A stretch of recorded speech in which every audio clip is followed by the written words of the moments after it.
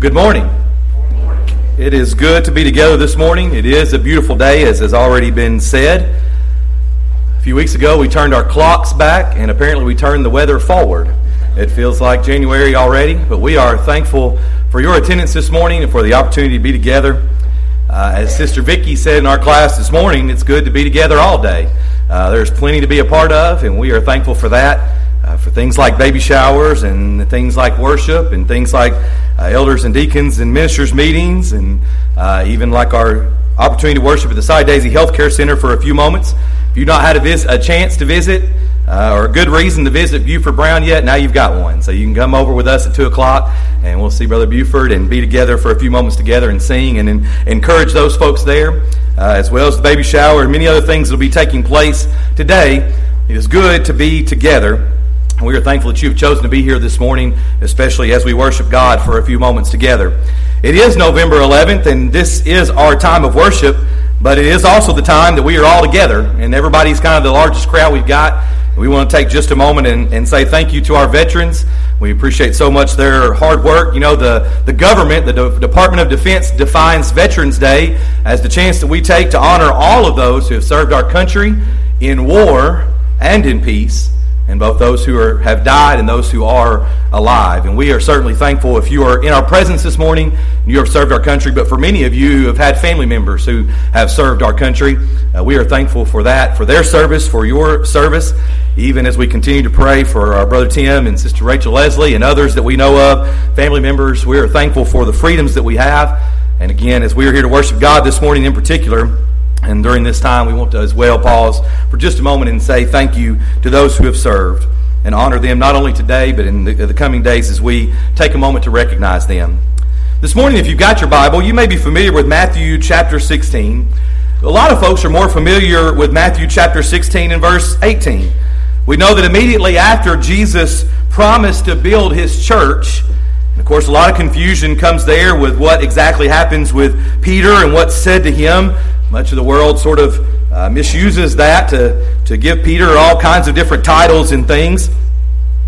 And of course, we don't want to forget what Jesus says here in verse 19. He says, "And I will give you the keys of the kingdom, and whatever you bind on earth will be bound in heaven, and whatever you loose on earth will be loosed in heaven." Now again, as we think about Peter here, in case someone gets the confusion that Peter has some kind of supremacy or is the head of the church or something along those lines, just a few pages over in your Bible, in Matthew chapter 18, Jesus gives this same set of instructions to all the apostles there. And in fact, we would notice this morning that most of our English translations don't exactly render this set of verb tenses here correctly, but the New American Standard says that whatever you bind on earth shall have been bound in heaven, and whatever you loose on earth shall have been loosed in heaven. That translation a little more accurately depicts for us the idea that the apostles were only to bind and to loose what God had already bound and loosed. Now again, many folks will say that they'll give Peter some titles here, some things. We don't want to misinterpret that. The command is given to all of them, even in chapter 18. But notice as well that they are binding and loosing what has already been bound and loosed in heaven. In fact, we could go so far to say this morning that no apostle, no preacher, no elder, no deacon, or anyone in particular has the right to bind or to loose anything that God has not already bound or loosed. Now, the prayer that we would pray this morning in conjunction with that, the idea that we would put forth is, may God grant us the wisdom to properly ascertain what God has truly bound and loosed.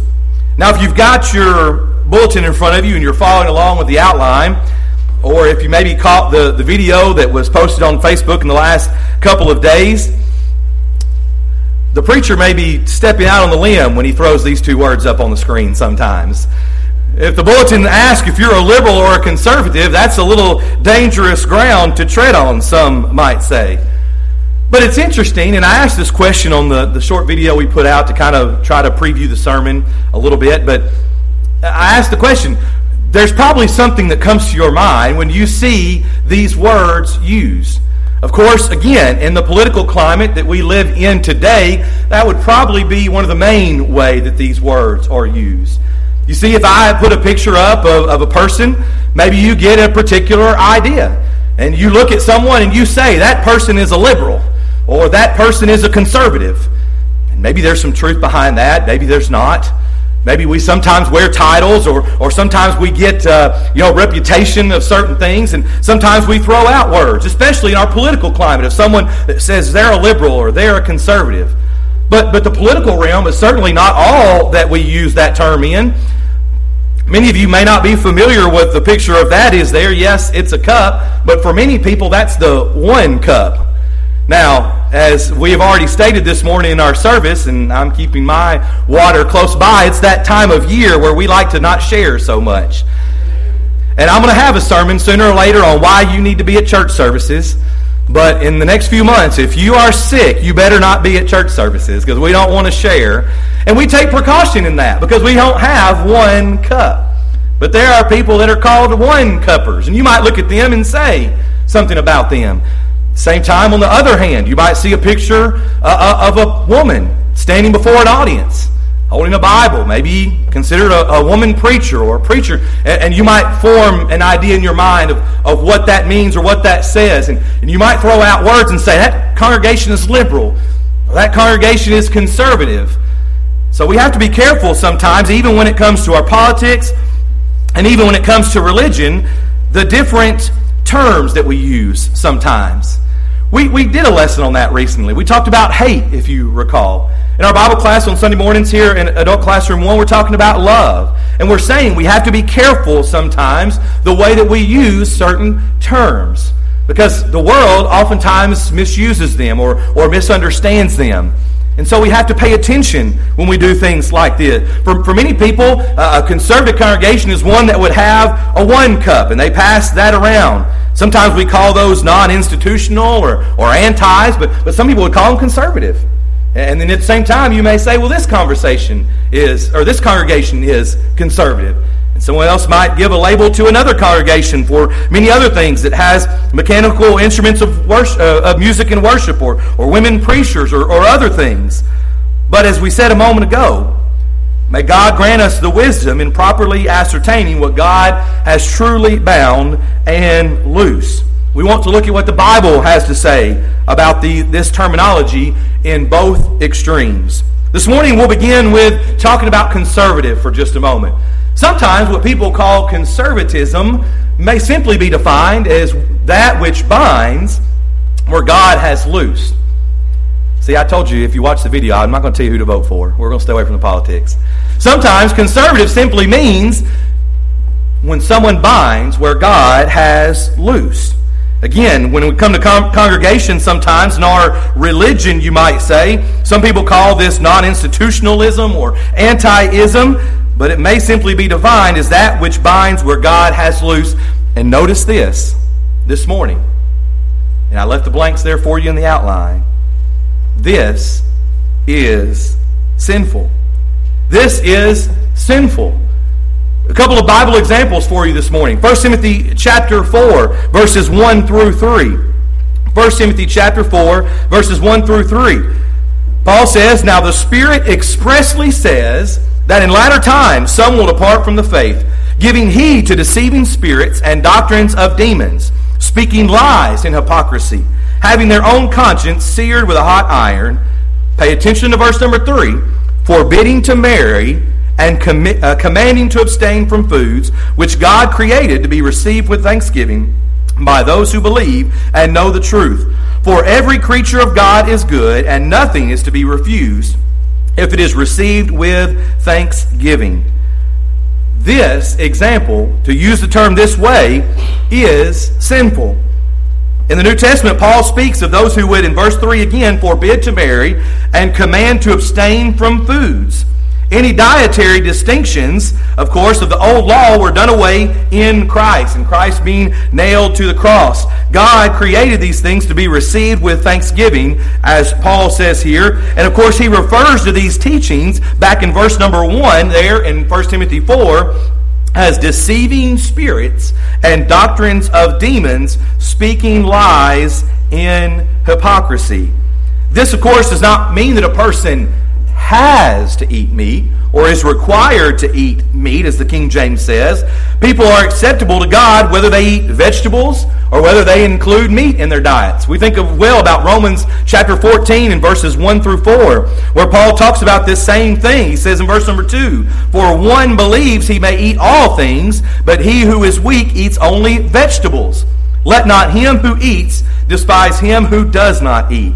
And let not him who does not eat judge him who eats, for God has received him." While there are occasions sometimes that may call for the abstinence of meat, to say it is sinful or always sinful to eat meat is sin, because it binds where God has loosed. We would notice the same thing is true about marriage. Again, 1 Timothy 4, verses 1 through 3 there, it talks about that. But notice in 1 Corinthians chapter 7, if you've got your Bible, almost the whole passage here talks about the marriage and this type of thing. But there are occasions when it is best for those who might be scripturally eligible couples not to marry. If you've got your Bible open there, you notice in verse number 26 and 28 of 1 Corinthians chapter 7, verses 26 and 28, that Paul talks about during the present distress.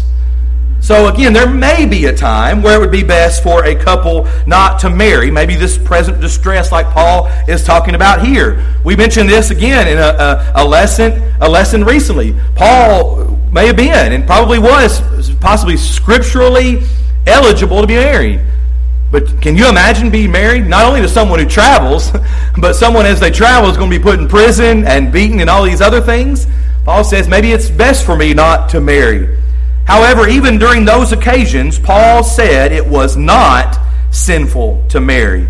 Notice in verse number 2 and in verse number 9 and 28 and 36 and several passages there in 1 Corinthians chapter 7. He said it's not sinful to marry, but maybe possibly there may come a time when it's not best to marry.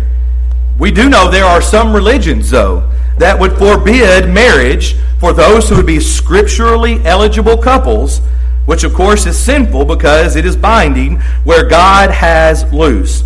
You know, there are some today who take judgments on matters such as maybe supporting missionaries or orphans. And again, we could go through a whole list of many things of people who would bind these things as if they were God's exclusive pattern. However, God has not bound those judgments. And those who do so as a test of fellowship sinfully bind where God has loosed.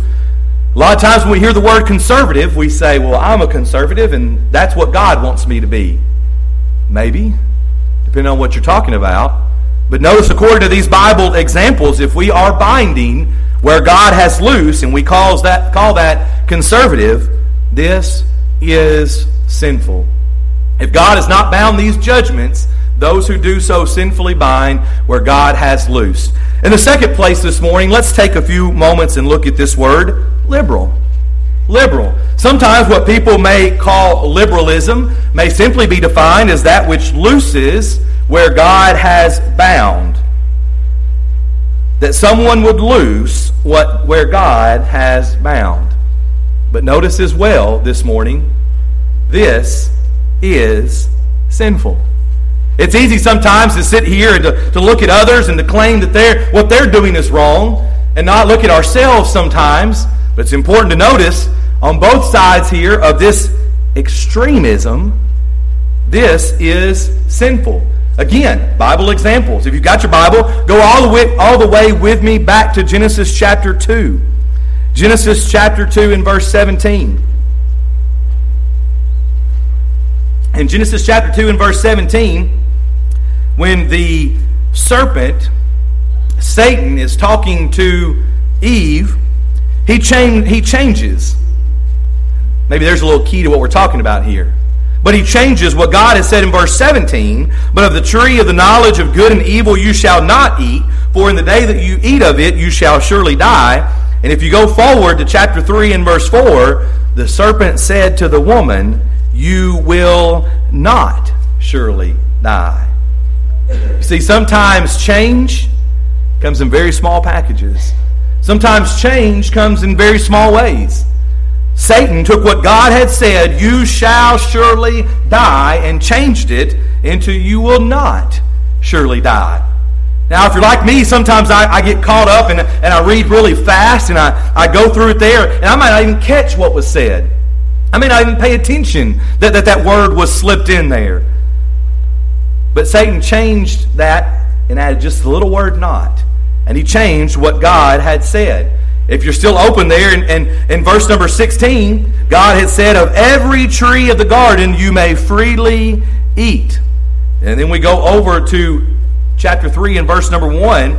"And the serpent, who was more cunning than any beast of the field, which the Lord God had made, said to the woman, Has God indeed said, You shall not eat of every tree of the garden?" Even before he did what he did there in verse number 4, when he added "not," in verse number 1, he feigns or fakes this expression of surprise. What do you mean? Are you sure that's what God said? Are you sure that's exactly what God meant when he said that?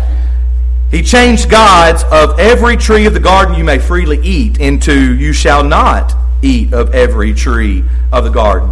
And of course, in the end, Satan convinced Eve to loose what God had bound by her eating the fruit in chapter 3 and verse number 6. If you got your Bible, you might turn almost all the way to the other end, but 2 John and verse number 9. Loosing where God has bound can also be summarized in 2 John and verse number 9, where John says, "Whoever transgresses and does not abide in the doctrine of Christ does not have God. He who abides in the doctrine of Christ has both the Father and the Son." And he even goes on in verse number 10 and 11 to say, "If anyone comes to you and does not bring this doctrine, do not receive him into your house, nor greet him. For he who greets him shares in his evil deeds." See, last week we spent several minutes talking about unity and the unity that God desires. He does desire that we be unified in him. And he does bring the people of the world, so to speak, back together. Even as he separates them there at the Tower of Babel, he does bring them back together, so to speak, in his own way in Acts chapter 2 on the day of Pentecost. So there's a warning here as well about being careful who we associate with. God desires unity. But when it comes to those who would go outside of the doctrine of Christ, we must be careful who we associate with and how we associate with them. But loosing where God has bound can also be summarized here in 2 John 9. Generally, the verb used here, transgress, means to go beyond the boundaries that God has set. To go beyond the boundaries that God has set. Now, certainly, this would include compromising on some of his commands. When people loose God's authority to sing psalms and hymns and spiritual songs to him, and they want to add everything else under the sun into the worship service, they're loosing what God has bound. Even as we talked at the beginning of the lesson, when people loosen God's mandate that he would not permit a woman to teach or to have authority over a man in 1 Timothy chapter 2 and 1 Corinthians 14, sometimes we're in danger of loosing, and people are in danger of loosing what God has bound. We must be careful when we look at that. We must be careful, excuse me, I've got my slides off there. We must be careful that we stay exactly in what God has to say about things. You know, there's lessons you've probably heard before about going from one ditch into the other ditch. Even this morning in our Bible class, we talked specifically about finding balance. So much of the world wants to talk about grace and love, and that's part of the Bible.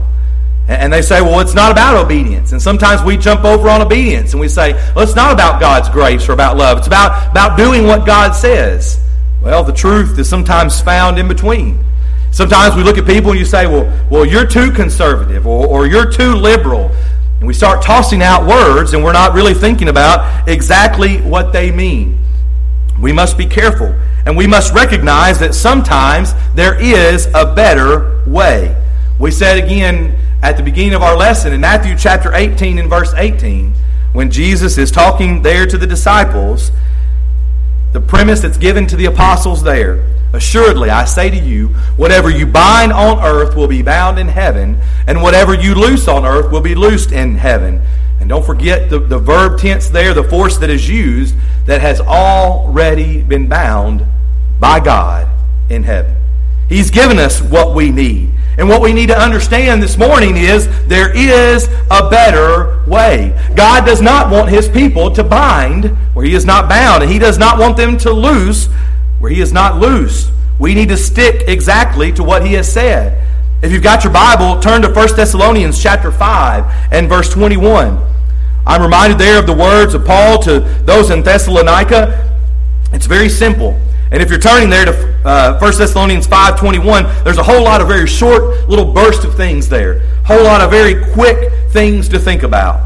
But Paul says, test all things, hold fast what is good. I don't know if this is going to be earth-shattering to you or not, but not everything that you read on Facebook or the internet is true. I know. Sorry to break the news to you. I don't know if everything that you read in the newspaper is new. And I like the newspaper. I don't know if everything you hear on the news is good. I don't know if everything that you hear from your friends and your family members is true. You may not know that everything you hear from me is true. Hold fast what is good. Test all things. The better way is to look at exactly what God has had to say about things. And this morning, instead of thinking about liberal and conservative, let's look at being biblical. Now, it doesn't mean that we might not still have some discussions.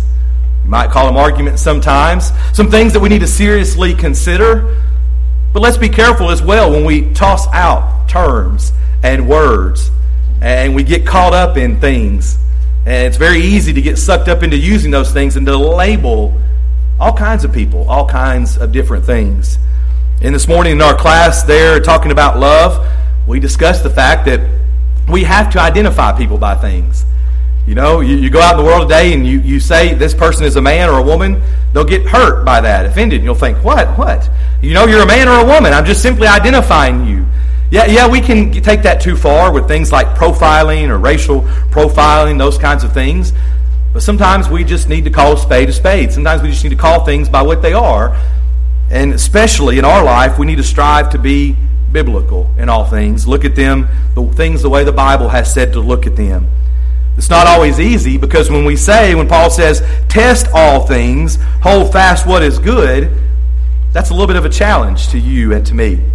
That you won't take just exactly what Joel says, or Jerry says, or Bill, or Bob, or Carl, or any other person under the sun here, any other human being, but you would take a look at what the Bible has to say about all these things. Are you a liberal or a conservative, or are you biblical? I would say it's a good thing if you're conservative when it comes to your money. It might be a good thing that you're a liberal when it comes to your giving. It would be a good thing for sure this morning if we would all be biblical in everything that we do. This morning as we conclude our lesson, we would be singing in just a moment to encourage you. Not because you got to come forward to the front pew here and say, I'm a liberal or I'm a conservative, but because maybe there is something that is amiss in your life. The possibility exists in a crowd this size. You are here this morning and you are not a child of God. That's first and foremost. You can't begin to be biblical until you become gospel obedient. And there is not a room of people that would love you more and be more concerned about your soul than those who are gathered here this morning. We're gathered here to worship Him. We're gathered here to encourage each other and love one another. And we will be singing to encourage you that you would make that change, that you would put on Christ in baptism, allowing His blood to wash away your sins so the Lord could add you to His church. And this day of rejoicing, this day of joy, of the other things that are going on here would be multiplied greatly by seeing someone make that greatest of commitments. Maybe you're here this morning and you've done that, but you've wandered away. Sometimes we feel a little uneasy when we come to this assembly of love and kindness and peace and joy here because we know that there's something wrong in our life.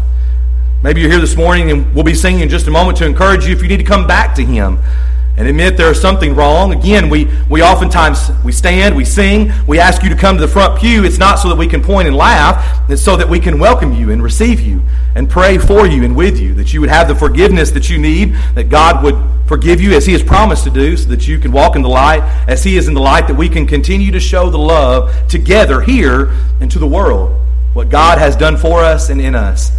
Maybe you're here this morning and you're struggling with many other things. So many things affect us in this life. We've already had a long list of those who are sick and shut in and those who are facing various trials read before us. Maybe you need the prayers of this congregation. And we would, again, gladly pray for you and with you. But it takes a change on our part to recognize what we are and what we're doing. And if we are not in line with the Word of God, that we would make a change, whether it means becoming a Christian or coming back to Him. We'll be singing to encourage you as we stand together and as we sing.